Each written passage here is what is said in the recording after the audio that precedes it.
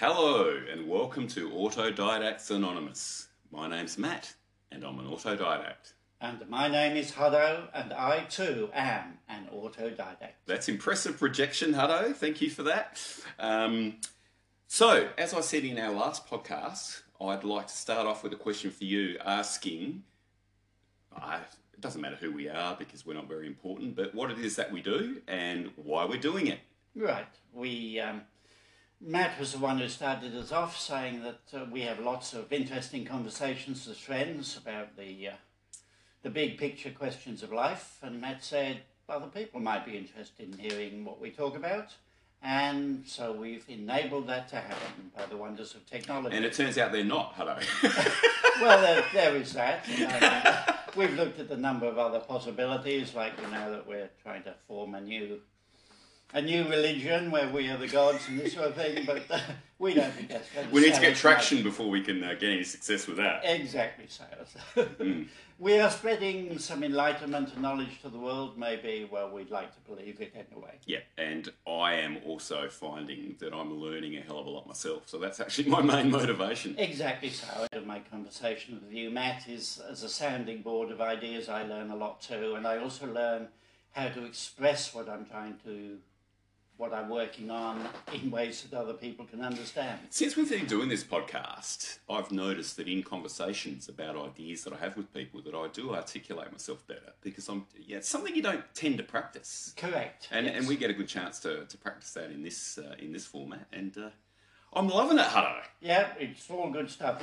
We do greatly enjoy this. This is why we're doing it in the first place. And you enjoy it so much that if I haven't got my notes ready in time, you get quite stroppy with me, don't you, Hutto? Oh, only marginal. I haven't resorted to the whip yet. It's only a matter of time. So the thing you didn't mention, Hutto, is our platform for having these discussions is we read interesting books. Absolutely. And then we discuss the ideas at hand. So we're still on our first book, although we're up to the last chapter today. Almost. Yes. So we're going to, this is our second last podcast on this book, and then we're going to get together in a week's time and give a synopsis of the book, talk about it in general. So what I'm going to do is I'm going to give probably my 10 key takeaways that I've actually learnt out of the book, and I don't know what you're doing, but I'm sure you'll figure something out. Oh, this is the must not miss episode. And, a week from now, we'll know what we're doing. Yeah, that's right. Okay, so today we're talking about chapter 20 of Yuval Noah Harari's book, Sapiens, A Brief History of Humankind. And it's called The End of Homo Sapiens. So we're not talking about the past or the present anymore, Hutto. We're talking about the future. Indeed. And some of it can be a bit scary to read. So there's a few interesting ideas. A lot of it's speculation, but based in sound logic and ideas, as Harari usually does. It's kind of a lead into his next book, Homo Deus, which we'll definitely get around to at some stage. But our next planned book is The Ascent of Money, and I think that's going to be very good for us too. And the subtitle of Homo Deus is A Brief History of Tomorrow. Yes. Which is a bit clever, I think. Yes. So in the beginning of this book, Sapiens, we began by saying history is the next stage in the continuum of physics to chemistry to biology. That's basically the first sentence we said when we started the podcast, Hutto. Yeah, I'm not sure I entirely agree. He was introducing us to what those sciences are. But nevertheless, I'm not going to raise a dispute with you on that. That theme was definitely in there. But nowadays you could argue that history via cultural change and culture has been more significant to our way of life, at least since the agricultural revolution. But what you can't argue is that we can break the scientific restraints that have always restrained us. Indeed. So until now, or in the very near future, Homo sapiens is beginning to transcend these scientific limits, Hutto. I think we've been doing so for a century or two. Yeah. So we're beginning to break the laws of natural design and replacing them with intelligent design. Yes. Now, intelligent design is something we normally attribute to a supernatural being, but in this case, we're talking about our own intelligent design. Yes. Just to toss in the example of what's being talked about here, for example, in nature, if we have sex, in due course, somebody's going to get pregnant and that's going to result in children.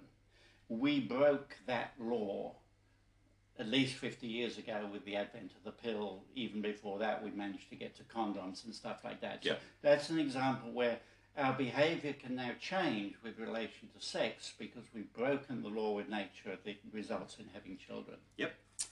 So humans are starting to design themselves rather than an omnipotent God allegedly doing so, or evolution doing so. Yeah. The first crack in the old regime occurred during the agricultural revolution, when humans discovered that they could selectively breed their domesticated plants and animals to make them better satisfy their own purposes. Yes. So, for example, Hutto, if you had a fat hen and a slow rooster, you could breed them together to produce fatter, slower chickens. Which is a wonderful thing. It's a dream of humanity. Big, fat, slow chicken. You don't find too many of them in the wild. Indeed. And as you continue to do this throughout the generations, they get fatter and slower.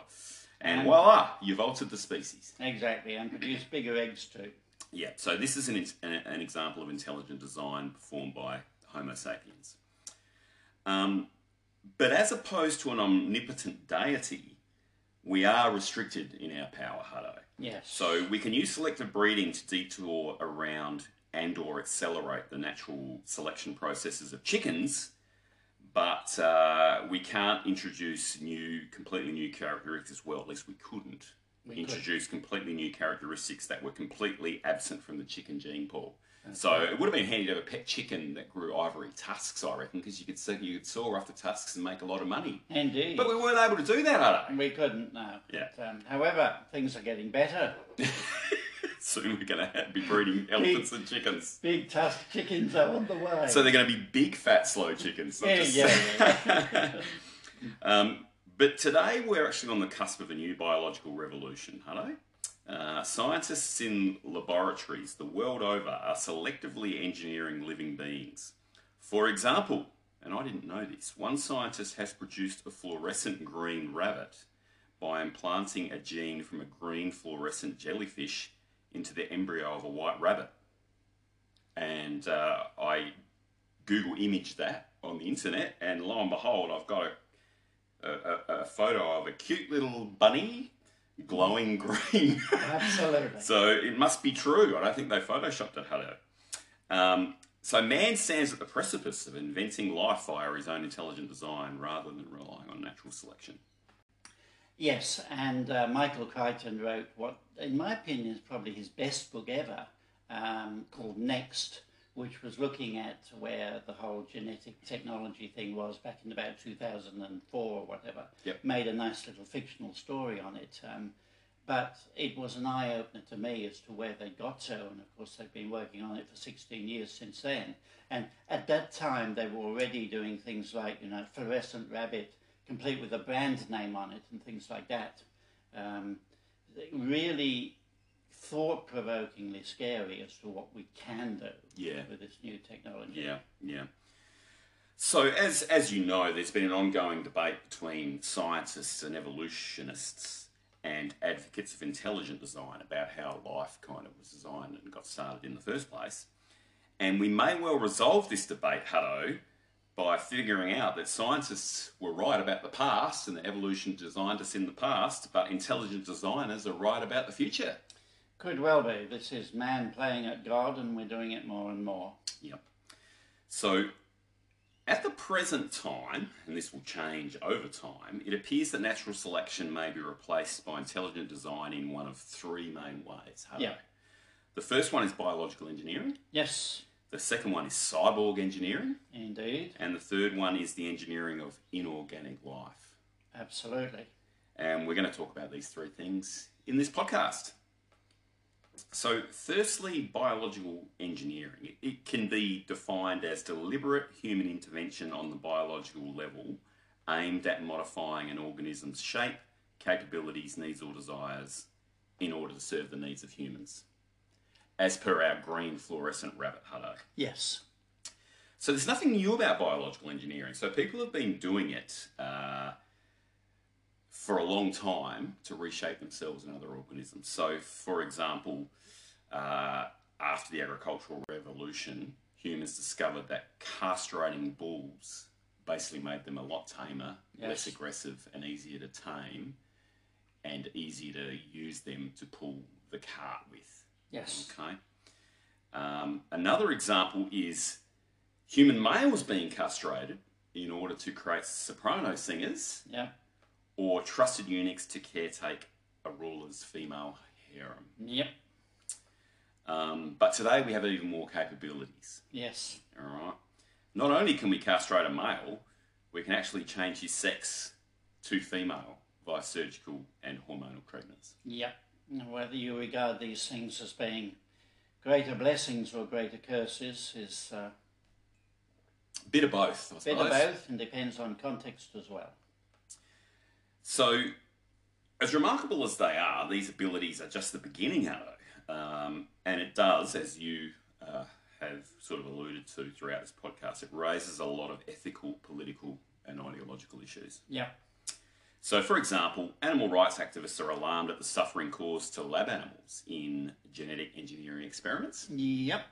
And human rights activists are also concerned that biological engineering may create supermen who will enslave the rest of us. Indeed. The logical step is we end up with reproduction by cloning, and who owns the cloning machines? So, because of these concerns, we've got the brake on. We're only really doing a fraction of what we could technologically be doing. Yes. Okay.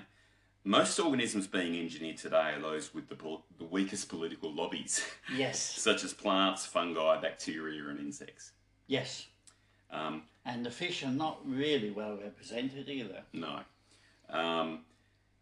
It does happen in the case of mammals, though. So there's some biological engineering going on in the mammal space as well. So many cows suffer from mastitis, which is a disease that strikes their udders. And scientists are currently experimenting with genetically engineered cows to produce a substance called lysostaphin in their milk. And lysostaphin is a biochemical that attacks the bacteria responsible for mastitis.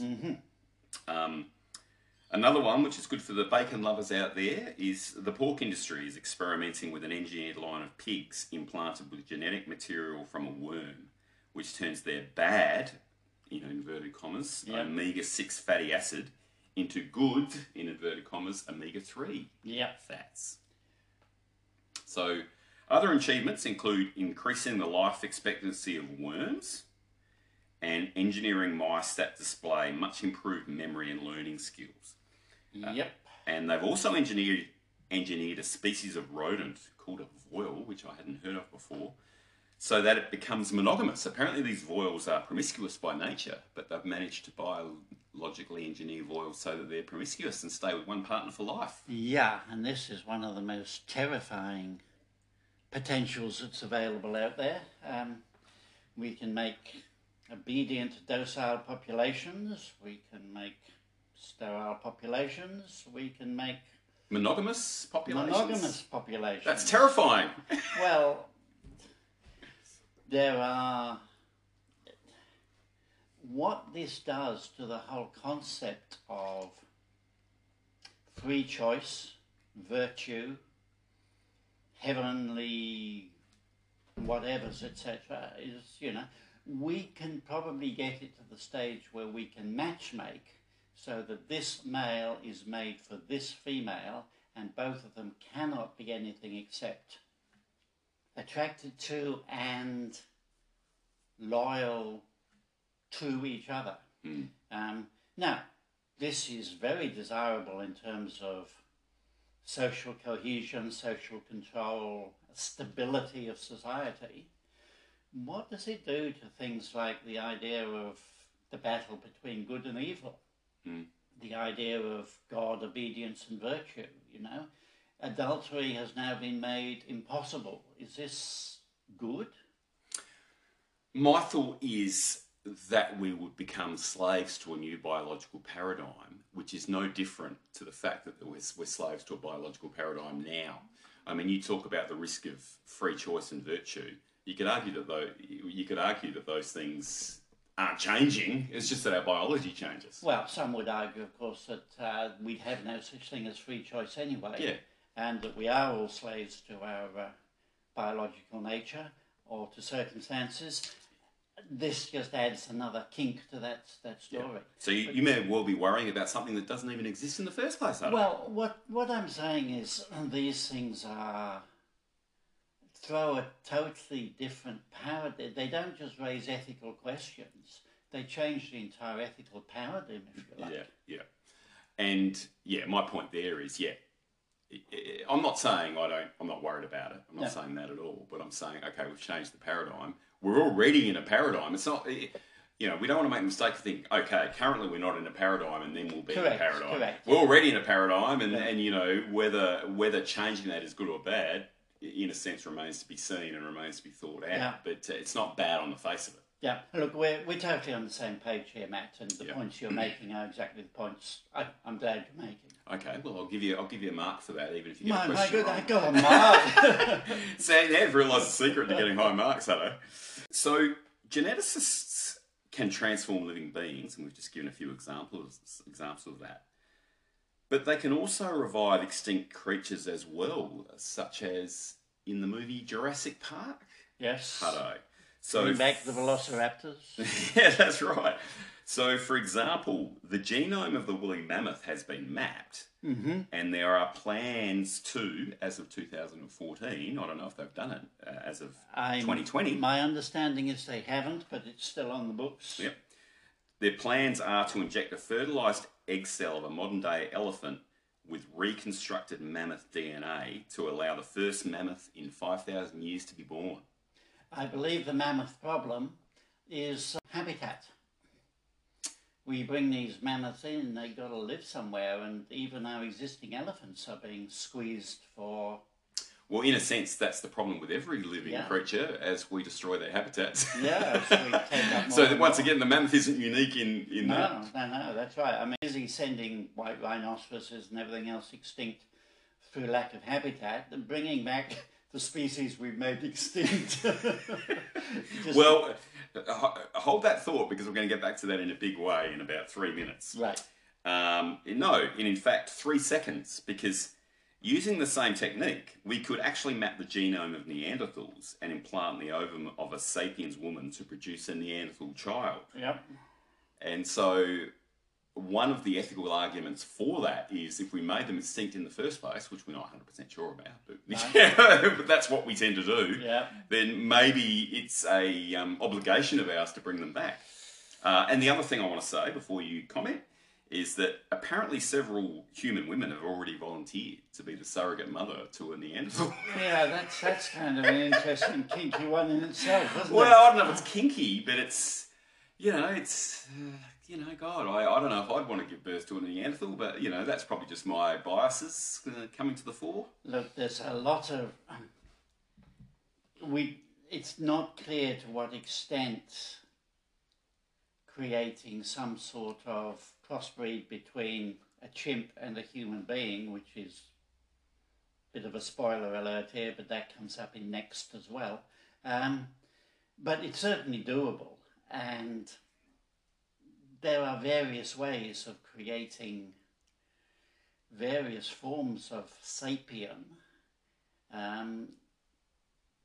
The issues are very ethical, Yes, we can create a slave race. How exactly do we plan to bring these up? What sort of rights do we give them? They may be stronger than we are, but not as intelligent, or we can breed for intelligent, all sorts of questions. Yeah. What are the interbreeding rights of them from there on? And it also will allow us to learn more by comparing the brains of Neanderthals and humans, because we're trying to figure out what caused the cognitive revolution 70,000 years ago, because it didn't happen with the Neanderthals and it did happen with us. That's and the right. chances are that's probably due to a few internal changes in the brain structure. Yeah. And, it would be very interesting to find out what that is. Absolutely. And so again, you've got the to what extent do the ends justify the means in terms of discovering the ethical considerations. Yeah, and that's the stuff that's slowing. I mean, we'd be 50 years more advanced if it wasn't for ethical. When I say more advanced, more progressed down this line. If there was no ethical considerations, that's what's holding us up. And at the same time, if those grave robbers hadn't been digging people out, our anatomy would not be as advanced as it is now. And being the subject of a very clever heart operation myself, I'm quite glad that our medical technology has so you're part cyborg yourself, Hutto? Actually, no, they didn't put anything. Oh, you haven't got anything artificial? No, it came close, but apparently not. They just tidied up what was there. Well, one of the random facts that I have in my little brain is that human beings share 49% of their DNA with bananas. So let me finish my outrageous statement. So here's what I'm saying. I'm seeing we breed humans with banana arms. Right. And the human gets to eat them because the bananas grow back every season. So you get to peel your arm and eat it when you're hungry. And, maybe we can speed up the growth cycle and we can just eat our own banana arms all day. Well, regeneration of limbs, of course, is one of the big appeals. Yeah, but I'm not just talking about that. I'm talking about banana arms, Hutto. I know. This is even better. You're talking about the feeding yourself thing. I think there were a couple of horror sci-fi stories being written about that one. I just thought of that, as you can tell, because it was a ridiculous idea.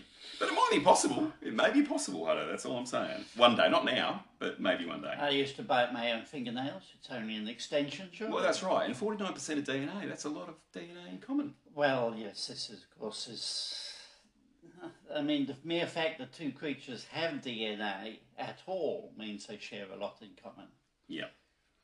Right. So why would we stop at Neanderthals, though, Hutto? If we can resurrect Neanderthals, right? Why wouldn't we design a better sapiens with banana arms? Well, of course you would. I'm starting to regret that ridiculous analogy. It turns out that the sapiens genome is barely more complex than that of mice. Indeed. So it would be within our capabilities to basically make ourselves better genetically. As I understand it, the most complex DNA of any species is a fungi. Really? Yeah. And we've been picking on them for ages. We've been picking on them. They do not have a powerful lobby, it's true. They need the fungi lobby. But we are really only just discovering just how important fungi are to the whole biosphere of this planet.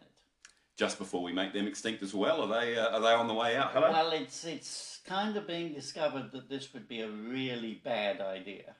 I've always found fungi very important for hallucinogenic reasons. So I'm not sure if they come in handy for anything else. Your tendency towards practical experimentation is noted.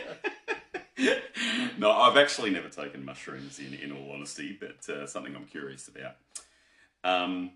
So maybe, getting back to the humans thing, maybe we could create far-reaching alterations to not only our bodies, right. and, physiology, but our immune system. Yes. Our life expectancies, Hutto. We're getting back to the Gilgamesh project again. Yep. But also to our minds, so our intellectual and emotional capabilities. Yes. Look, already they have managed to get rid of a whole bunch of genetic ailments. They can measure them, tell whether a child still in the womb is carrying genetic markers for Parkinson's, stuff like that. And they can eliminate a lot of these problems. And the promise of genetic engineering is that we could probably get rid of most of them and introduce, greater immunities for things like malaria and stuff like that. Yeah. The idea that we could get rid of people suffering terrible brain ailments and so raise the IQ of the human race by 50%. Yeah. Even if we just got rid of the bottom half, that automatically does it. Then they've I don't like where this is going. Yeah, then they've also got techniques for raising the intelligence of the rest, Mm-hmm. And it gets us back to the whole world of Brave New World and everything like this. Yeah. Just on the IQ thing, which is slightly off topic, I don't think our lack of IQ is the problem. I think our lack of EQ is probably more of a problem. Relevant comment. In Brave New World, they set up one island of alphas, as they called them, who were all the very intelligent ones. And they promptly disputed, fought with each other, and blew themselves to pieces, as it were. Yeah, in Survivor, they had a season once in the American Survivor where they had brains versus brawn versus beauty. Yeah. And the brains tribe didn't go that well. Right. They had all these really smart people. But Yeah. I think the brawns did the best overall that season from memory. I didn't watch that season, but I'm a bit familiar with it because I quite like Survivor. So if we can do all this, Hutto, we might even be able to, or we're probably likely to, trigger a second cognitive revolution. So not only will we, no sooner will we have found out why we had the first one, because we'll bring back the Neanderthals, that won't matter anymore because we will have had a second one. We will have turned ourselves into the Neanderthals. Yes. Yeah. That's very well said. And we'll create a revolutionary, could create a revolutionary new human consciousness and transform the species to something else entirely. Yes. And where do I sign, Hutto? Well, Harari would probably say that in one sense this is almost inevitable.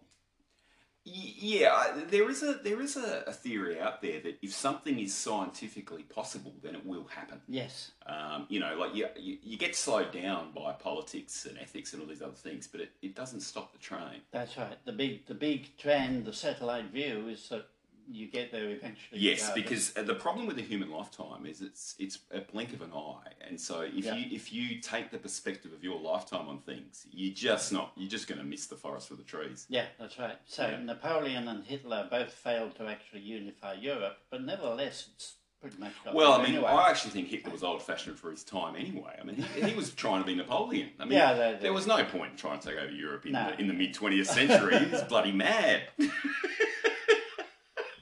He was a victim of an old paradigm. We love throwing the word paradigm. It's so useful, the word paradigm. Okay, so that's biological engineering, Ho. Now we're talking about bionic life, or cyborg engineering, which is what you are not. I've just found out. I thought you were a cyborg. I came close, but apparently not. You're nearly a cyborg. They haven't put a pacemaker in me yet either, but I mean, many people already have them. Oh, once you have another heart attack, you'll probably get one. Oh, thank you so much, yes. And my tennis elbow that will never go away, yes. The only man I've ever met or ever heard about who won a squash point after having a heart attack. Well, it wasn't quite that's the greatest achievement I've ever heard of. If you never do anything else, Hutto, that's going on your tombstone. It is true that I was playing squash against my familiar opponent, and I was having trouble, but nevertheless I still managed to win. You managed one last sort of lunge at the ball and just got it over the little barrier and did a little drop shot that he couldn't get to. To be fair, he was kind enough to hit the ball right back at me when I was utterly incapable. He must have been a good friend, because when you have a heart attack, he makes sure he hits the ball straight back to you.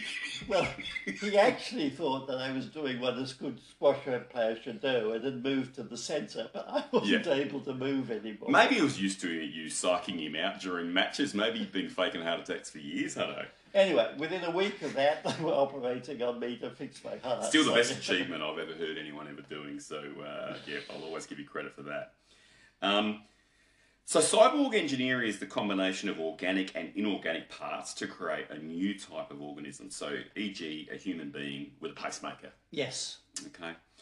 We're already doing this in a limited way because we wear eyeglasses, we have pacemakers, we wear orthotics on our feet, and you could even argue that computers and mobile phones are really an extension of our brains, our memory and our data processing capabilities. We stand on the brink of becoming cyborgs. Yes. Now we're talking about inevitability. Well, that is inevitable. It's happening, because it doesn't. It's happening, and we know it's happening, and it's just happening. Yeah. So the US Military Research Agency is developing cyborg insects by implanting electronic chips, detectors, and processors in the body of a fly or cockroach. Yeah. And then they can be used to control the insect's movements, and you can fly the insect into a top secret meeting by Al-Qaeda or whoever it happens to be. The literal fly on the wall. And you can use the bug as a bug hunter. Yeah, absolutely. And you can do that. That's using today's technology. I think they've already developed that. It's been in science fiction stories for quite some time. Philip K. Dick used it in one, but it's now reality. It's not science fiction anymore, Hutto. No. And the US Naval Undersea Warfare Center is working on a cyborg shark which can combine the natural magnetic detecting capabilities of sharks with the ability to control the shark's movement to identify submarines and mines underwater. Yeah. The newest generation of hearing aids are called bionic ears, and a German company is developing a retinal prosthesis that may allow blind people to regain their sight. Yeah. That's all good. The ethics of this are really interesting, you know. We can breed a whole lot of cyborg sharks who have a real attraction to magnetic mines. It clears minefields excellently. Yeah. Not great for the shark. No, that's right. Yeah. Artificial limbs have been developed that allow the user to control their limb by the use of their brainwave. So prosthetic arms and legs have been around for ages. Yeah. But now they're making them so that you can move your arm in the same way that I move my natural arm, just by thinking about it. It's no more difficult, right? Yeah. Currently, they're a little bit primitive in that they don't give the sense of touch feedback because they're made out of plastic or whatever. But they're working on that so that you get the sense of touch, and also they're working on the subtleties of movements and things. And they're essentially going to be as good as real arms. Look, the progress has been amazing, and of course the other thing is the artificial arm can be stronger, less. Yes. It can tolerate greater heat. Well, I grew up watching the $6 Million Man on television, and I think he had 2 bionic legs and a bionic arm. That's right. Oh boy, was he good in a fight? Oh, the stupid things they did. He put one hand out to hold the lift, and the other hand would hold it, and he would apparently stop it. And you're saying the pressure on each arm is equal. Yeah, one of the arms was a natural arm anyway. That's right. Yeah. Now, the thing about these artificial limbs, Hutto, is they don't have to be in the same room as you. So they've done experiments with a rhesus monkey where they've had their brains implanted with electrodes that allow them to control an artificial limb on the other side of the country. Yeah. So what he can do is he can scratch himself and then steal a banana on the other side of the country. Exactly, yeah. But can you see the problem with that line of thinking? I can see that. He can't eat his banana, Hutto. I was going to raise it myself. And we come back to the banana arms. Yeah.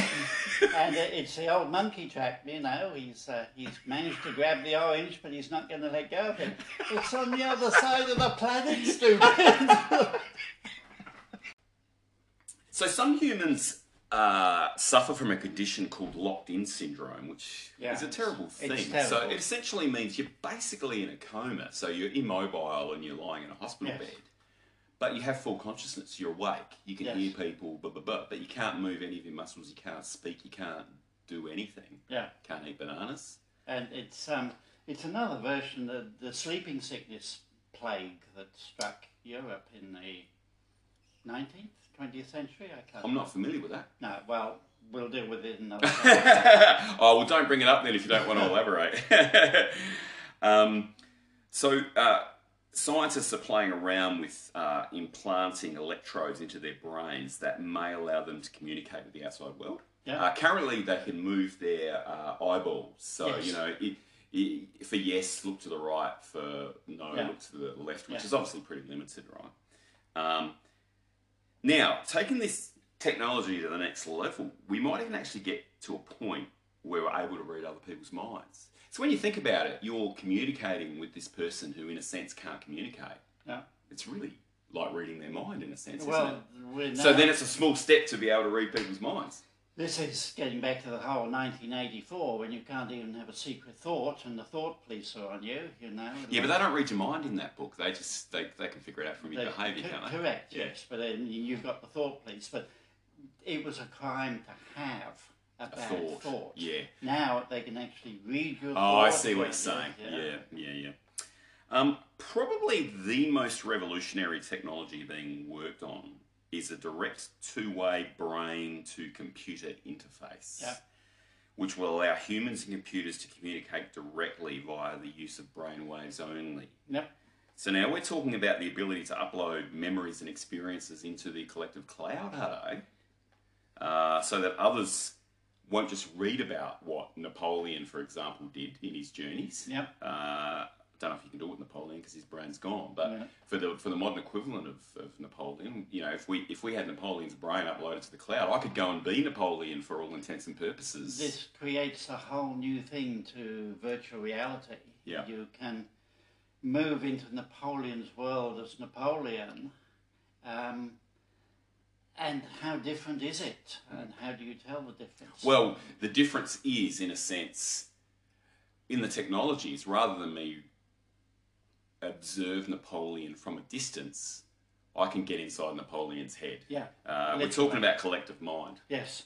Yes. So it's not just one person that, you know, there could be, right. you know, you were talking about enhancing our IQs. Well, if you get 10 people in the same brain or 1 million people in the same brain. Absolutely. Yeah. And then you've also got the, you know, we've already got multiplayer games like World of Warcraft. Yeah. Where you enter into that with a whole bunch of other people. Yeah. This would be a whole further step where Yeah. you're We talk about the hive mind. So you Yes. get on Twitter and you feel the vibe of the hive mind, what Yeah. people are thinking and talking about, although you can go into little subsections and get completely different hive minds, I suppose. But such a cyborg, when, I really should start saying when rather than if we develop this stuff, would no longer be human. Well, no, that's right. It won't even be wholly organic or at all organic. Yeah. Right? It's a completely new type of being. Yes. Okay. So we're certainly giving evolution a helping Well, hand. with the cyborg, it is going to be partially organic. And for example, Oh, that's true. Things like qualia, we don't know how to do that in hardware. I don't know what qualia is. Qualia is our sense of beauty, our sense of touch, our sense of pleasure, this sort of things. Yeah. We don't know how to make a computer know any of that stuff. Yeah. But if we can put a human brain into the computer, as part of the mix, yeah, that's that right. would be easier than actually replicating the human brain, if you like. Correct, yeah. So these are some of the benefits of going down the cyborg route. Yeah, okay. So the next thing is not cyborg anymore. We're talking about engineering completely inorganic beings. Yep.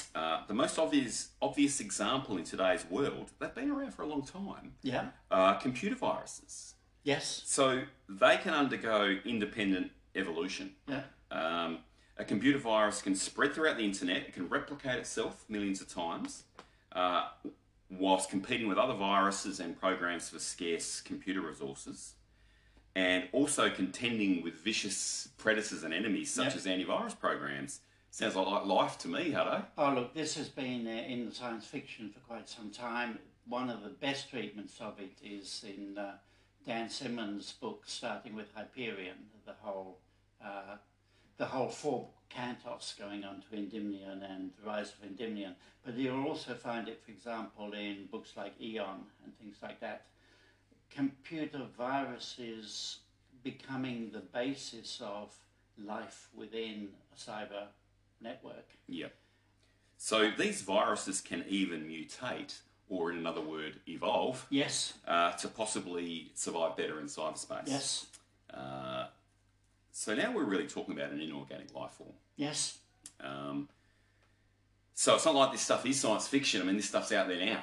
Well, yes, in prototype it absolutely is. Well, computer viruses aren't prototypes. No, it's reality. They've been around for 30 years? More than that, actually, more like 50. Yeah, right. And the other thing too is, we've got all sorts of films about it, from Terminator to whatever as well. Yeah. Viruses start to also control the Internet of Things and all the devices and stuff like that, even before they move to being robots. Yeah. So suppose you could back up your human brain to a laptop computer, Hutto. Would your laptop now be you? Would it be thinking and feeling like you? Well, only if it's able to do the qualia as well. There may be more to... But if we've uploaded your brain... Yeah, but see, this is the question of, is there more to my brain than simply information? Right, okay. So, would it be you or someone else? We'll find that out, I suppose. Is it a person now? Well, all these good questions relating to artificial intelligence. If you deleted the program, would you be arrested for murder? Indeed. Now, there's a really good book called Grey Matters, where they had the ability to take a brain and effectively put the brain into storage and do things with it. And they then found ways of backing the brain up onto tape, as it were. And there were very good questions raised of, okay, if the brain gets destroyed, but the tape is still there, which could be read back into another brain, but we haven't got any spare brains to read it back into.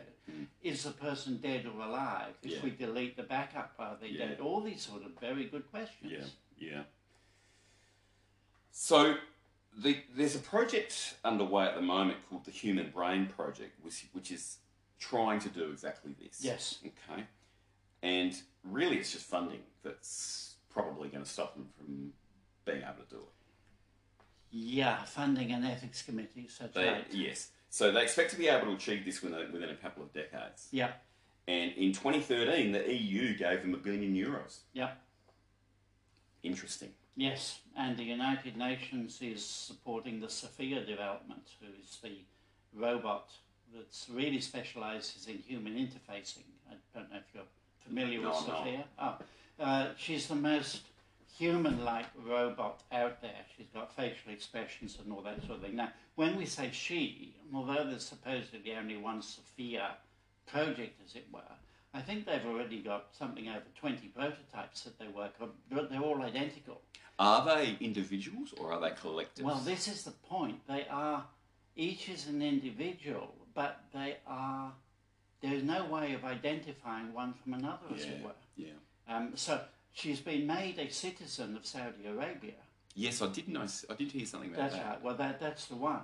Yeah. But in fact, they could send any of the 20 prototypes to Saudi Arabia, and Saudi Arabia would not be able to tell which one it was. Does she develop independently? No, at this stage she is only being developed. Yeah. But again, that's a hard thing because she does learn in terms of increased information. Yeah.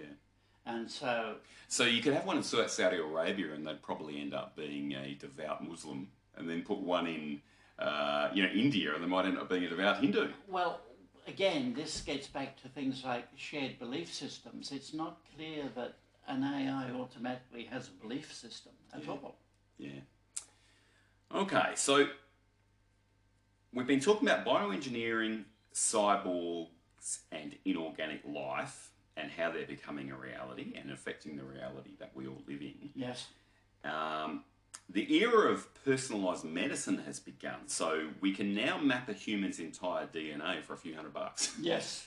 And your doctor basically knows everything about your genetic makeup. So yes. He could give you a tablet which will fix your pneumonia or something, which would kill me. Yes. And there's no risk of it killing you because he knows everything about your genetic makeup. That's right, personalised medicine. Yeah, so that sounds like there's some potential in that. But the ethical issues abound, Hutto. Will insurance companies expect to see our DNA before insuring us? Absolutely. I can answer that one for you. Yes. That's not unanswerable. Would potential employers expect to see our DNA and favour those with better DNA over others? Absolutely, and this is the subject of the film Gattaca, where they were launching humans off into space, and they were only willing to launch the ones which had the best DNA because they had the best chance. Now, in Gattaca, they'd reached the stage where some humans were bred using DNA and others were just natural birth. And the film follows a protagonist who's simply a natural birth child. And the problems he has getting anything more than a floor sweeper's job. Yes. Because, why would we bother to train anybody who doesn't have... Without the optimal DNA. Yeah. Yeah, interesting. Can that person sue for genetic discrimination, Hutto? Well, that depends on how you frame the laws. Yeah. Could a company that invents a new creature register a patent on its DNA sequence? Absolutely. So, since the agricultural revolution, humans have owned individual animals, but will it soon be possible to own an entire species? Well, this was one of the questions Michael Crichton raised in Next, where a particular human had a resistance to some form of cancer or something, I think it was, and a company had taken that gene and then, having identified it, had patented that gene line. Due to internal competition between companies and another company had destroyed their stock of that gene line. Yep. So they were now trying to get the original back from the family, descendants, of the person from whom they'd obtained this gene. And they were saying that we own the patent on this, and he not giving it to us, he is breaking the law. Yeah. He is in fact using our gene. Yeah. And, you know, the ethical issues of the book, this is one of the strands of it, really, really interesting. And I think they're now rethinking the whole idea that you can patent genes. But it's still a complex issue in the world, what you can and can't own, what intellectual property is, all this sort of stuff. There is a thing going on about creation of life totally from scratch. Yep. Not using any existing DNA, or one of the big problems is the cell, because mostly what they do is they take some DNA and put it into a bacterium cell, because they still need a structure to reproduce from. Yeah. And a chicken and the egg problem, you know. Yeah. But that's making good progress. It's not 100% there yet, but it keeps progressing. Wow. So much going on, Hutto. You don't encounter it unless you look for it. So, there's plenty of information out there, but it's not something that I tend to read the media that's in front of me, and they're not talking about this stuff that much, No, are they aren't. So medicine will probably become more focused not just on preventing illnesses, but on enhancing human capabilities. Yes. But will this domain be the preserve of the rich, Hutto? Because it might be an expensive treatment. Almost, this is why I say, so who's going to own the cloning machines? Yeah, and who's going to be able to afford the treatment? Yeah. So throughout history, the nobility have pretended to be better. Yes. Made, royal blood, blue blood, all this sort of stuff. We're actually different to you peasants. Now, it was all bullshit. But there's a potential reality in the near future where that will actually be a reality. Yes. Where some people will be better biologically than others. It's ironic that just as we're starting to recognise the equality of all humans by human liberalism and things like that, we might actually be developing the top technologies that make it obsolete. Yes. Very good point. Yeah, it is a good point. Will we change Homo sapiens itself? Not just our physical capabilities, but our emotions and desires as well. If this all takes place, the future masters of the world will be more different from Homo sapiens than we are from the Neanderthals. Yeah. Which is probably not that different. And what, of course, has not even been mentioned here is the whole idea of the soul. I mean, so much of human liberalism really gets back to all men are equal before God because all souls are equal. That's right. But are these things going to have souls? Yeah. In a sense, we're inventing reality as we go forward. Yes. Which is not something we've, before we were kind of constrained to reality in a sense, and now we're kind of creating our new reality. Yes. It's pretty crazy. So we can actually define this time as a singularity, whereby all the concepts that give meaning to our world become irrelevant. So in a sense, you and I can't even, we're in the wrong paradigm. Yes. We can't really even understand what's going to make our successes tick, right? Yes. Similarly, asking what happened before the Big Bang may well be a meaningless question because there was no before the Big Bang. It's an example of a singularity. Yeah, time may have started with the Big Bang. We might be in a similar situation where we're sitting, okay, what would the future us be? Well, not the future us, but our successors be like, and we probably can't begin to understand or explain. The answer can't be put in any form we could understand. Yeah. The answers are just so far beyond our experience and comprehension as to be meaningless to us. And Harari makes the point that if you're not worried about this, then you haven't thought hard enough about it. Absolutely. So just to wrap up the chapter before we get on to our unanswerable questions after, or possibly unanswerable questions after a break, let's talk Frankenstein. Yes, absolutely. Mary Shelley, what she did. Well, yeah, in 1818 she published Frankenstein, which is the story of a scientist who creates an artificial being who goes on to wreak havoc. Now, Frankenstein's not the monster. No. Hello, Frankenstein's the doctor. He's the doctor. It's Frankenstein's monster. That's right. Yes, I'm well aware of that. Or as Gene Wilder would say, Frankenstein. Yeah. This story basically serves as a warning to us that if we try to play God and engineer life, then bad consequences will result. Yep. Okay. But these days are fast approaching, Hutto. So, barring us destroying ourselves before we get a chance to do it, the pace of technological development will soon lead to the replacement of Homo sapiens. Yes. And in a sense, that's as good as fact. And that's what's going to happen. Yes. Okay. Now, we don't like to think about this. And this is why in books like Frankenstein, the humans end up saving the day and the monster gets destroyed. Yeah. Because we don't like to think, oh, we're going to make ourselves obsolete. Look, it's one of the things I point out in Star Trek. In Star Trek, you've got the human beings, and then you've got Data, who's trying to become a human being, and then you've got the Borgs, who are the enemy. Yeah. Now, the reality is we will be the Borgs. Yeah. Data will be the enemy. Yeah. Human beings will be extinct. Yeah, so it's a good example because when we look at science fiction, we look at human beings out in spaceships, fighting aliens and doing all those sort of things, rather than the complete extinction of our species and some other possibly inorganic creature having all the fun. So in the Frankenstein story, humans eventually destroy the creature, and we like that because hidden assumption in that we are the best of all beings and it's the right thing to do for us to sort of come out trumps. Arrogance of humanity. Yeah, and we cannot possibly be improved upon, Hutto. Yeah, well, we put that in a bunch of our religious ideas. Yeah, and we struggle with the idea that future engineers could develop the human spirit as well as better bodies to create something truly superior to us. And that's something will probably look down on us the way we do on Neanderthals. And probably more so, actually, because I'd say we're closer to Neanderthals than this new being will be to us. Absolutely. It might be the way we look down.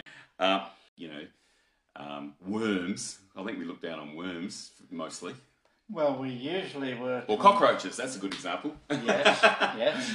But we usually work on the Untermensch, the inferior human beings who are not quite human. We have some really sick faults in our species. Yeah. Now, some of these ideas may actually never come to pass, but we should take seriously these ideas because the next stage of history will include not only technological and organisational transformations, but also fundamental transformations in humanity, in our consciousness and our identity. Absolutely. So what do we want to become? And this question is, in a sense, the biggest of all questions. And it dwarfs the debate that currently we're preoccupied with. Yes. All of today's debates between religions, ideologies, nations and classes will basically just disappear as irrelevant, along with Homo sapiens. Yes. It is doubtful that our successors will subscribe to Christianity or Marxism, for example. Okay. Now, here's where the Gilgamesh project comes in. If you ask a scientist why they're studying the genome or trying to connect a brain to a computer or trying to create a mind inside a computer, they pretty much always give you the same answer.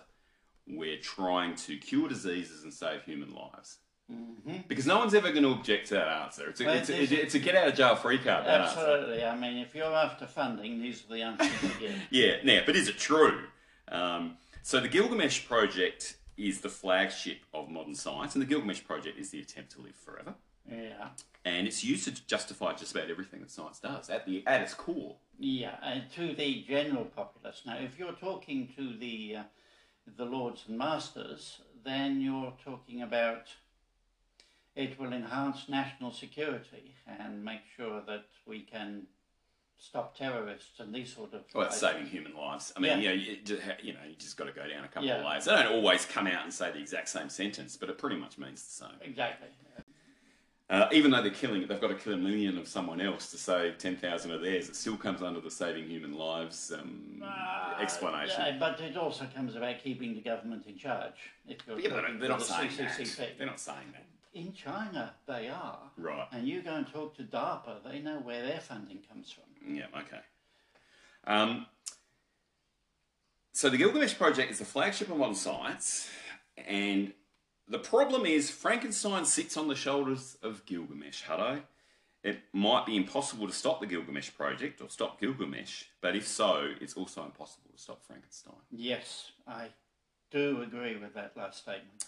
And this is where, partially because I got into your notes and rewrote it. Okay. And this is where Hutto ends the chapter and he says, okay, one of our big questions is, what do we want to become? Yes. But he takes it a step further than that, because if we can engineer our desires too, the question really becomes, what do we want to want? Yes. And that's one of the deepest questions we can probably ever ask. Look, I'm 100% with Harari on this. He thinks the way I do, and this is the sort of question I ask. And yeah, this is one of the big questions of humanity. Mm-hmm. And it's also, you know, he talks about the future humans not being subscribers to Christianity or Marxism. To some extent that's true, but what has not been talked about here is issues of things like the soul, freedom of choice, all these sort of things. Because technology doesn't engage with them, but ethics very much does. Yeah, see, I would go back to the singularity and say, I don't think we can say what the technology will and won't engage with in 100,000 years' time. Oh, it's not just 100,000 years. I mean, the big issue is such things as qualia. Can we, in fact, make a totally artificial being that has qualia? Well, as one of the earliest questions about do computers think was answered, if you can define thinking, the answer is yes. And that's pretty close to the qualia problem too. Right. See, to me, they're specific problems of our day, and I think they'll fade into insignificance with time. Right. That's an interesting view. I'm not sure that I agree with it, but a topic for further debate. All right, so we've nearly gone an hour, Hutto, and we've only got our possibly unanswerable questions to go. Yes. So I suggest we have a bit of a break, maybe have a cuppa, argue a bit more offline, and then we'll come back and get you to show us how smart you are. or aren't. All right, indeed, sir. So with that, I'll see you on the flip-flop. On the flip-flop.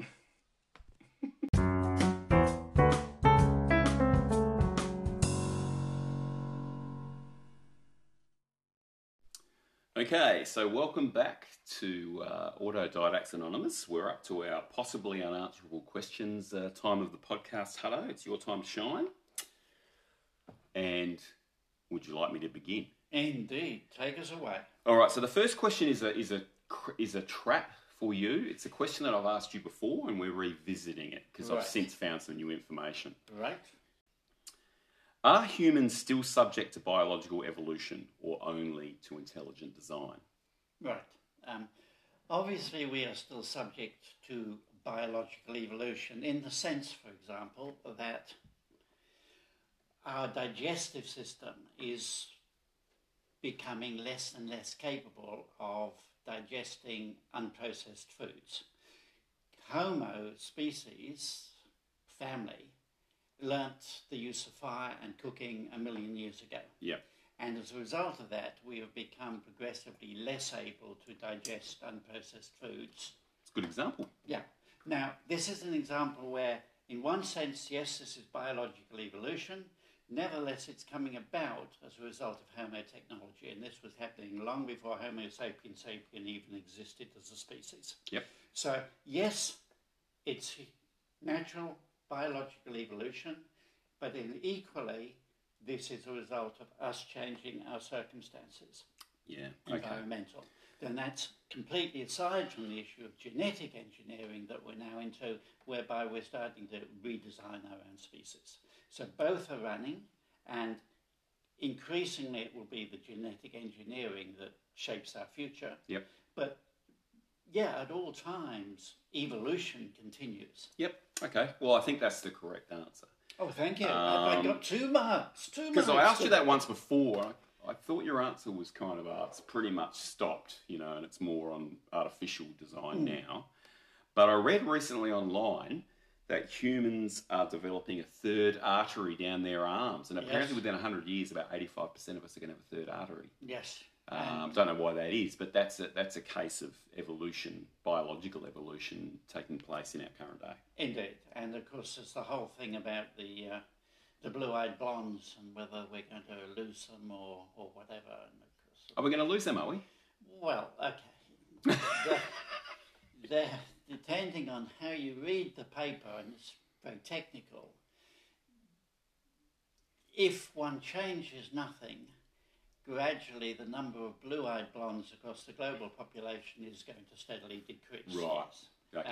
Extrapolate that for a long time, and eventually you lose them all. Yeah, well, if we all interbreed forever, we'll all end up, brown people with brown hair and, probably brown eyes, I'd imagine. Quite possibly back where we started, who knows? Yeah. Okay, I'll give you a tick for that. So, Hutto, here's a question for you. I'm asking the big questions. Yeah. If you lived in the Ottoman Empire, would you have pretended to be a eunuch in order to get the job guarding the Sultan's harem? Yeah, I love this question. Look, it's a job that's highly desirable, no question about that. Yeah, but the prerequisites aren't too flash. Yeah, look, I'm a bit concerned about their quality assurance processes. I think they make darn sure you are a eunuch. Oh, they'd be checking it once a week or something. Yeah, so it does rather depend on how rigorous I think their checking processes are. I think I'd stay away from that one. It depends how keen you were to have that first week, I suppose. Yeah. You better, if you wanted to do it, you'd better practice your soprano singing, Hutto. That might get you the gig. Well, it might get me the gig. My soprano singing's not too bad, actually. Oh, okay. Oh, well, there you go. Maybe you're born in the wrong time and place. My next question is, would you like to have a green fluorescent pet rabbit? Absolutely. I mean, what better present can you give to your kids? I know. My daughter would have absolutely loved this. I'd like one too. Yeah, okay. Yeah, okay. So I'll give you a tick for that as well. So I better start asking you some harder ones because you're getting too many marks. Next question. Are our technological advancements outpacing our ability to make wise use of the skills? I would say, frankly, yes, and they always have. But of course, our rate of technological advancement is now accelerating exponentially. Heading to the singularity, in fact. Heading to the singularity. And yes, it's always a case that we develop the technologies and we really learn how to utilize them properly down the track. In fact, it's been estimated that it takes at least one generation before we get to that stage, which is one of the reasons why military technology tends to be a generation or two old. And Right. it's also true in NASA. We like to have technology that we've understood, proven, and know how to use before we put it in critical applications like military. And it's very hard to do maintenance. Yeah, on something you don't want your spaceship running on Windows 95 to crash on you, do you? Well, exactly right.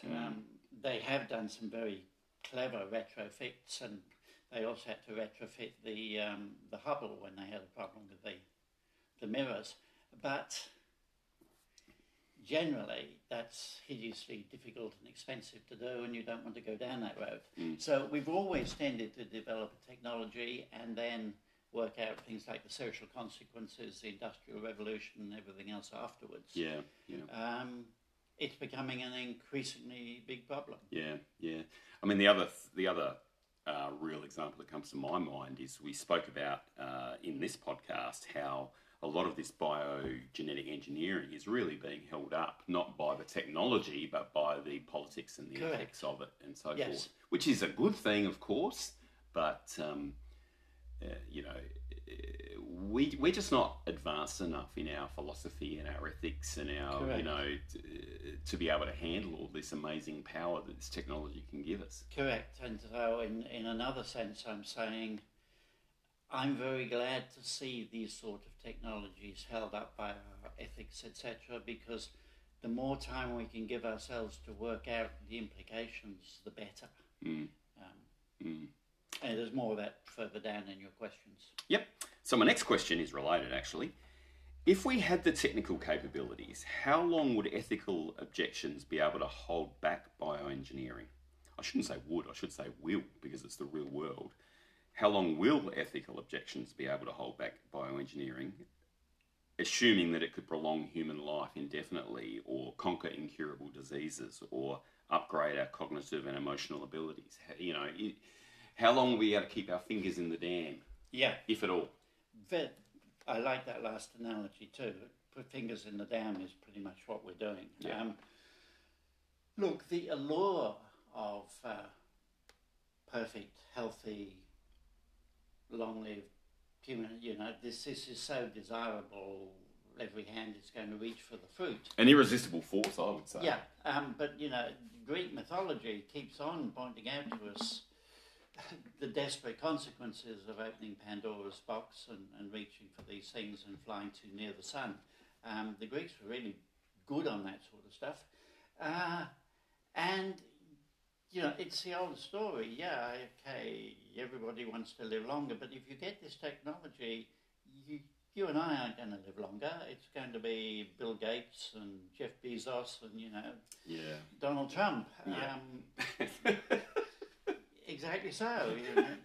The wealthy and the powerful will get access to this technology. The rest of us will probably have less than we started with. Yeah. What sort of world do we live in where Rupert Murdoch never dies? Yeah. Is this a desirable world in any viewpoint apart from possibly Rupert's? Yeah. And as you've said previously, even his kids probably wouldn't be too excited about that possibility. Exactly so. And the social consequences of removing the great level are huge.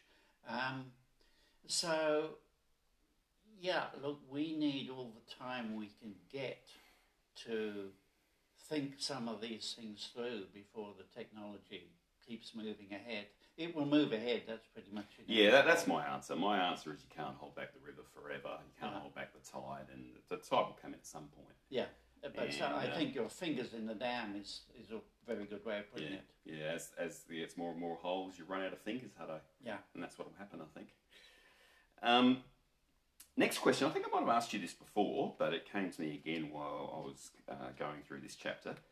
Do we live in a virtual reality? I've said yes to that question before, and it's a topic that I think at some stage we need to get a book on this, or maybe I'll even write the book on this, who knows. But it's a topic that needs a book and needs to be discussed within that framework. Virtual realities are, in themselves, that's a very big field. Yeah. Are we the dreamer in the dream in the mind of God? Are we... or are you talking about something like The Matrix or whatever? And if we just throw the term virtual reality around without discussing the whole range of what we're talking about, we're just going to confuse listeners. And not to mention me. And somewhere between the flip and the flop, you pointed out to me what a bad idea that is, and you're right. Okay, so you'll get 0 for that then, dodged question. My next one is, are computer viruses a life form? Right, there is of course a lot of debate in the biological sciences as to whether viruses are a life form and alive in themselves. Oh, you mean biological viruses? Yes. So I didn't think that was in debate. I thought we just knew that they were. But they can't survive on their own, can they? That's correct. Yeah. They only meet some of the standard definitions of biological life. So I would say that pretty much exactly the same questions arise around computer viruses. If, to the extent that biological viruses are alive, yes, computer viruses are alive. Yeah.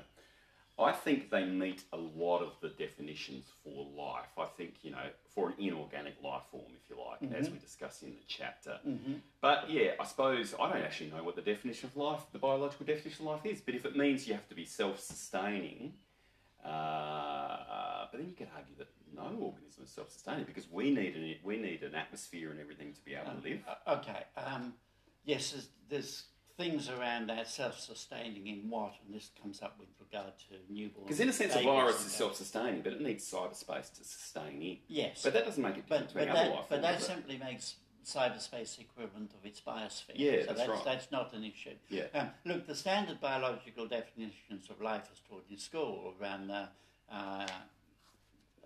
must respire, procreate, consume food, excrete, these sort of things. Right. Now, a virus does none of these things. Does procreate.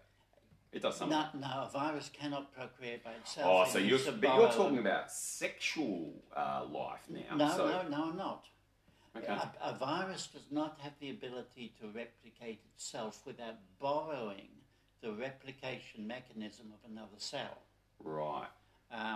So that's one of the issues. And that, of course, is essentially also true of cyber viruses. Yeah. They too have to borrow a copying function from somewhere. They don't contain it themselves. Okay. So you're saying computer viruses are not a life form? No, I'm saying they're a life form to the same extent as a biological virus. The issues relating to the definition of life apply pretty much equally well to both. Okay. Is it possible that rather than God creating us, we are in the process of creating God? Yes. We have always had some responsibility for how we went about creating God in our own image. Yep. None of which says whether or not there is or isn't a God, but in terms of how we perceive that God, we've always tended to put our own anthropomorphic projections on that. And now, of course, it is unquestionably true that we are becoming capable of creating life and creating virtual realities. Now, I've already answered yes to the question of do we live in a virtual reality, which in a sense automatically says when you're saying yes to the idea that there's some sort of God that created the virtual reality. Because whether or not life can come about without a creator and the whole evolutionary debate, a virtual realities basically don't come about without a designer, I don't think. Yeah. So it's the moment you say yes to virtual reality, you're giving a yes to ontology, which I don't greatly like, and you're giving a yes to the idea that there's some sort of creator God for the virtual reality, which doesn't mean that's an ultimate creator of... Why does the creator of a virtual reality have to be a God? Are you saying that any creator, we could call them God? Or are you saying that it would be a godlike creature that's I'm saying that for those within the virtual reality, the creator of the virtual reality appears as God. Okay, so that could be a computer engineer somewhere. Yeah, exactly, yeah. Right, okay. But from our perspective, that's Correct. God. Okay. And so when we create a virtual reality like World of Warcraft, we are creating gods for World of Warcraft as well. Yeah. We're playing that role. It's gods all the way down. Yeah, it's exactly right. It's gods all the way down. I wonder. I mean, this thought came to me as we talked about where the species might possibly go over the next millions of years, if you like. And I wonder whether if pre-Big Bang, in the singularity, if you like, that was just God. Yeah. And then God said, let there be light, and bang, there was a big bang. And somehow or other we're separated from God, although God's still a thing. Yeah. And we're made of God as well. Yeah. Throughout this whole time. And then maybe the technological singularity will be the return to God. That was kind of where my thought was in terms of are we creating God? I mean, is the whole point of this a return journey, if you like, to where we, in some sense, began? Now, I don't know if that's true or not, but that was where my head went to when I asked this question. Well, I think it's a fascinating concept. I'm sure one could write some really interesting science fiction books on that. Do you think I should lay off the mushrooms? We could probably write some philosophy stuff on that, and I think it's a great ground for establishing a whole new religion. We've got the issue of how we make sure that we are that God. But seriously, that's a really worthwhile question to explore. No, well, we won't be that God. In a sense, we'll be a step on the journey, yes. And it'll be something else by the time we reach that singularity. And I think also, for all that I'm a Christian, I also wonder if humanity is not simply a step along the journey. Yeah, well, I think it's tough to reconcile with Christianity, but that's the feeling I get from you, is that you think we are the critical step to the next stage of evolution. Well, in a sense, what I'm saying is that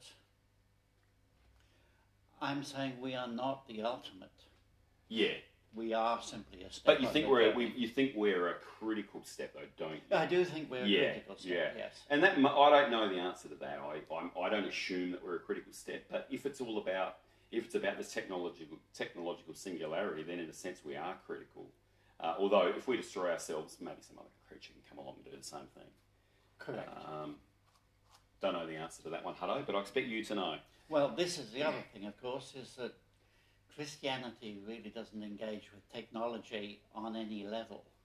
No, that's true, actually. And in fact, maybe they talk about carpenters, so maybe saws and no, look, hammers. The problem is, I mean, yes, they talk about the potter and the clay, and that's nearly as close as it gets. Yeah, and a bit of agriculture and farming sheep and so forth. And this is where Harari introduced the whole concept of ignorance. The scientific revolution was a revolution of ignorance. Yeah. And until that point, this is not the way any religion's thought at all. Yeah. All right, so I'm going to rehash two of Harari's questions, which he asked at the end of the chapter. Mm-hmm. So I'll give them to you both at the same time, actually. The first one is, what do we want to become? Mm-hmm. And the second one is, what do we want to want? Yes. Just easy ones, Hutto. Easy ones for you. Yeah. Yeah, you're getting really good, aren't you? If you don't know that, then I first came across this problem in connection with prayer. Yes. Where I was kind of trying to pray to be a good person or whatever you want to. But what I was realizing was that I wasn't sure that I even had enough desire to want that. And so my first prayer was that God could help me to want the right things. Yeah. Because that pitiful level was really as close as I could get while being honest. Yeah. Now, I think Harari, once again, has hit the nail right on the head here. If you can breed mice who are no longer adulterous, or was it rats, I think? It was foils, I think. Yes, foils. Yeah, which I'd never heard of before. But yeah. Then we are in the stage where we can use chemistry and genetics to direct our own moralities. So we can decide, okay, we're going to make a bunch of human beings who want to be socialites. They all want to be together. I'm not going to have any of these people who want to go climbing Mount Everest by themselves or sailing around the world or even sending off to Mars. It's all going to be about community. And we have the ability to effectively make ourselves a totally social race. Is there something we want to do? Mm. Is there strength in diversity, or is it all about uniformity, or is it all about stability? All these sort of questions. Yeah. And suddenly we're reducing our morality and our desires into outcomes of a process. Mm. I think these are huge issues. Mm. Our ethics, our religions, our philosophies are not barely touching the bottom end of this stuff right now. If I was going to have a crack at the question, don't it. hold me to this because there's probably flaws in it, but if I was to answer what do we want to become, I would probably say that a merging of our individual consciousnesses into one consciousness could well be desirable. I think a lot of our ethical issues and a lot of our problems come from the illusion of separateness or the reality of separateness, if you want to call it that we have. So I have an incentive to hit you on the head and take $10 out of your wallet. But if I know that you and I are the same person, I don't have an incentive to hit myself on the head and take $10 out of my own wallet. So I think that a higher level of consciousness where we're all somehow the same person or being, if you want to call it that, might be a desirable step. Okay, you're quite right, of course, that it might be. We're talking about here about such things as mind, and that's another area in which our current understanding is really very limited. Yes. I think at this stage we'd probably have to say, as a species, we simply don't know enough to even know what we want or should want or could want. Well, Harari, I think that's a good answer because I think Harari would agree with that answer. He says if you haven't thought about this question, if you're not disturbed by this question, then you haven't thought about it enough. Yeah. Well, I've thought about this question a lot. Right. And I'm quite disturbed by it. Yeah, okay. Oh, I thought you'd have a great answer then if you thought about it so much. Well, I have, but in the first place, you and I have touched upon the question of mind before, and I've done a lot of reading in this area. I have some extended ideas of mind which at this stage are not in agreement with you on it. Yep. And I'm not saying I'm right, but I'm certainly more informed. Yeah, I'd agree with And that. it's not simple. It No. is absolutely not simple. Yeah. Well, I like to keep it simple. I'm following the KISS principle on my theories of mind. And, 10 and word you'll never shake me out of it, hello. 10-word answers to complex questions. That's right. They're absolutely our problem. So, this is a radical first, hello. You've actually written your own question here. I have, yes. Now, I'm a bit worried you're going to get a point for this, because I don't think you would have asked a question that you didn't know the answer to. But what I'll get you to do is first explain the question to me, because I don't fully understand it, and then you can answer it. How's that sound? Okay. This came out of a noted thinker, came up with a thought. I first came across. Shall I ask the question in before you start 1980. answering it? Yeah, what a good idea. Okay, so should we make the Utopia button, and I don't know what the Utopia button is, Right. and should we push it? Right. I've referred to it as the Utopia button. The idea is that we can make a machine which, once activated by pushing the button, has a 90% chance, make that any percentage you like, of solving all human problems and helping us to live in a utopia with, if we want to go there, a conjoined mind, which we all share, or whatever it is. You Yeah. see. Yeah.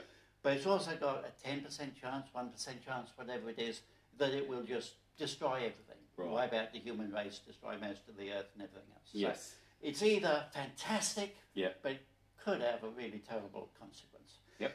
Should we build this machine? And if we build it, should we push the button? In a sense, building the machine is only kicking the can down the road and making the decision whether you should push it. Correct. So I'm going to assume yes for building the machine. Hello. Right. And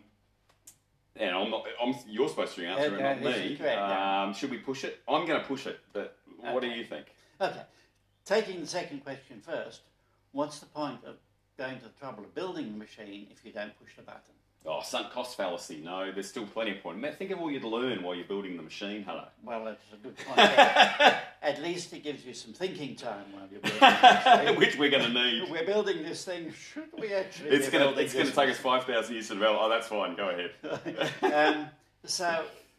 But the other thing I would say to that is, when have we ever built such a machine and not pushed the button? And you actually came up with a very good one in the interim of the flip-flop. You might as well give it now. Yeah, so when we were discussing this offline, because I didn't know what it meant, Yeah. you told me about this Utopia button, and I said, we've actually faced that decision in reality. So I can't remember the exact details, but it turns out that the first time the Americans tested an atomic bomb, Yep.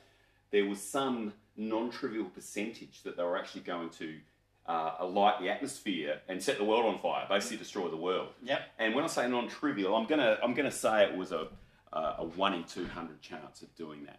And what do you think they did, Hutto? Did they test the bomb? Yep. They did. sure They did. pressed the button. Yep. Now, you might think, 1 in 200 chance, that's not much. But it's the same odds of throwing a 6 3 times in a row on a die. Yeah, which is something which comes up too often. Oh, yeah, well, that's right. So, yeah. And, to be honest with you, I'd have to Google it, but I think the odds were a bit less than that. Yeah. I think it might have been 1 in 100 or something. They had their theories about what it should all do, but as you say, the theories had never been tested before at the practical Well, that's level. right. So if it doesn't mean that if you pressed it 100 times one time the world would blow up. It just meant Correct. that they had an uncertainty level Yeah. of 1%. I'm going to say that the world was actually going to explode. Yeah. No, And they bloody pressed it, didn't they? They did. That's amazing. And so that was playing around with these sort of odds just to develop a super weapon. Yes. So if you were offered the chance of utopia, Yeah. it's going to be pressed at some stage. Well, you could almost argue that unless we reach this utopia, we're going to destroy ourselves or get destroyed anyway. That's why I would probably press the button. But, I mean, it's easy for me to sit here and say that in theory. I mean, if I actually was in the room and had to press the button, I'd be sweating. That's once again, you've made a wonderful point. You know, do we have any option to pushing the button? What alternative future do we have? Logically, in a sense, we probably don't have an option, but emotionally we do, right? Right. Now, here's the other thing, which is the first part of the question is, should we build the machine? And that's the trick part of the question, because the whole point is we have been building this machine very steadily for the last 50, maybe the last 200 years. Yeah, bit by bit. Everything we're doing is building this machine. And if you don't want to press this button, we need to stop it. Now, question is, can we stop it? Well, you know, that reminds me of the Luddites, who were the people that attacked all the cotton gins and stuff because it was taking up their jobs. And once again, you're putting your fingers in the dam. These forces, in a sense, seem to be unstoppable. I mean, who has the power to tell the world what to do? And the answer is essentially nobody. Well, this is essentially what Harari's book has been about, that there are these great driving forces of history. Yeah, and I actually believe that. I believe that there's great driving forces to history. Well, yeah. So I think the machine is being built. Yeah, I think it's true. We will continue to build it, and we will eventually press the button. And so what I'm saying is, I'm willing to go and burn down a few Luddite spinning jennies or whatever to delay it as far as possible, because the more we know, the better our chances of, well, amongst other things, building the machine right, because there's an old thing about once you built it, you realise how you should have built it. Okay, so you're saying let's take the maximum amount of time to maximise our chances of getting the utopian solution. Now, I think AGI is a wonderful thing, artificial general intelligence, but I'm also saying let's not hasten towards it. Let us... But it's so easy to say things like let's not hasten, but how do you enforce that in the real world? Well, I mean, I don't know if you can. Well, this is the problem, because the competitive nature of nations, the nation which can first put an artificial general intelligence in charge of its military derives an obvious battlefield benefit. Yeah. But it's not just nation states, it's corporations as well. Well, exactly capitalism's competitive. Yes. So the whole problem is that competitiveness is the force which is driving us to do these things. I mean, the only way I can see to make worldwide decisions is have one person who makes the decision for everybody in the world, which is probably not a solution that we want. Well, this is the argument for globalisation. The only way to end war is to have only one government with military forces. Well, that's true, but that's a lower level than someone enforcing a decision. You know what I mean? Okay, I suppose you could have a world government that enforces a decision. I suppose you could, but you know, to me, it's like one guy at the top of the tree saying, "Right, hold everything right now," and everyone does what he says. Yeah, well, that's right. You know, do we want that? We probably don't. Well, we have a question as to whether we want it, and it's certainly not clear how the heck we could get there from here. Yeah, and also you get black markets in things as well. You know, no government has complete power. No, and nor are we by any means sure that we want them to. Oh, God, this is getting very dystopian, Hutto. I suppose it's that sort of chapter. Well, you asked this impossible question, and what we're agreeing is there's some real difficulties to this question. I don't think I want to do Homo Deus. I'm too scared. Well, unfortunately, my argument is we live in the 21st century, and we need to answer these questions, or we're not going to survive the 21st century. And at this stage, apart from people like Harari and ourselves, nobody's even engaging with them. Right. And this is, I read Next in about 2010, and it was written in about 2004, and I was horrified that how much was going on that I didn't know about until I read that book. Yeah. So he bases his books on reality, doesn't he? Oh, yes. Crichton does a lot of research into technology before he writes. Yep. And Next was the most well put together and disturbing of all the books he's written. Okay. Well, I might steer away from that one then. I don't like being disturbed, hello. Anyway, top question. Good marks to you. Good marks to Harari. Yes, look, we've got lots of people running around worried about the biosphere. I think we've got lots of bigger problems to worry about than the biosphere. Yeah. All right, last question, Hutto. Would you like your consciousness to be transferred to the cloud so you could live as this kind of immortal, disembodied, possibly omnipotent for what it's worth being, rather than be a Homo sapiens like you currently are? Yeah, and this, of course, also applies to decentralized artificial general intelligences. But I suppose what we're doing is, when I think AI, I don't think it's your mind in the AI. Do you know what I mean? We're bringing your personality and everything into it as well. So your experience is being that AI. Well, my experience, of course, is all based on living in a body that's got 2 hands, 2 feet, and kind of likes eating. You stick me in as a decentralized AI with access to, I can access every toaster and camera on the internet.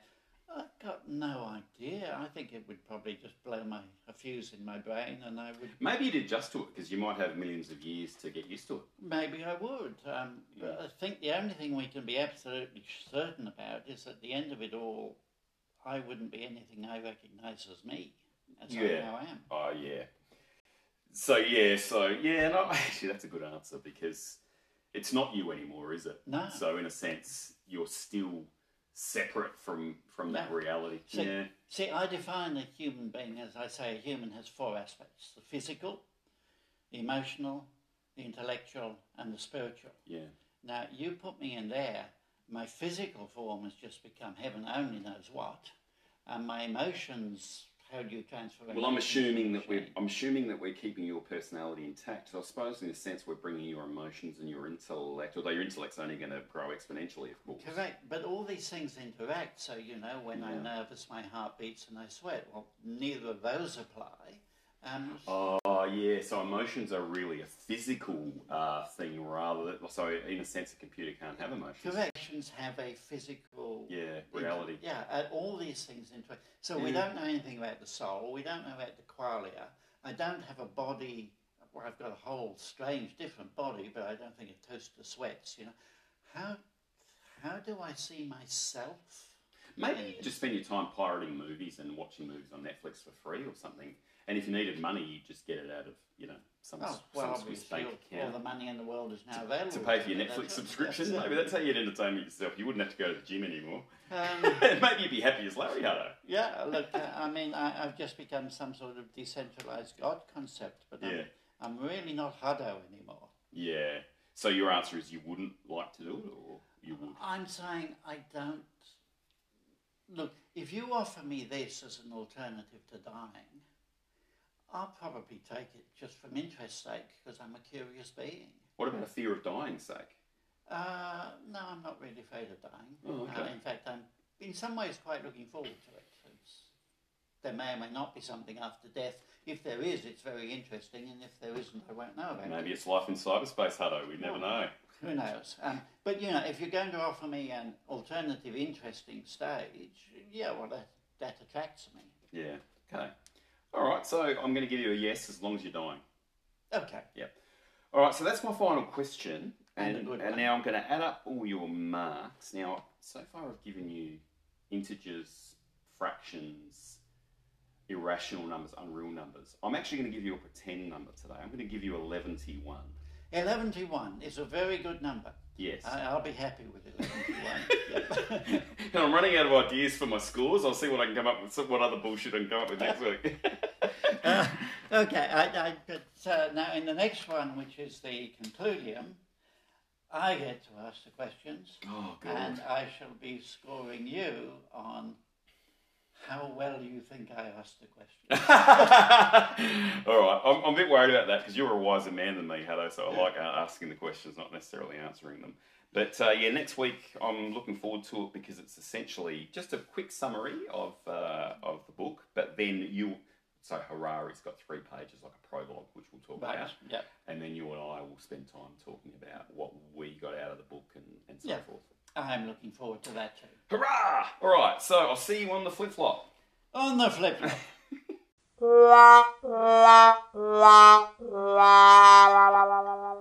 Yay!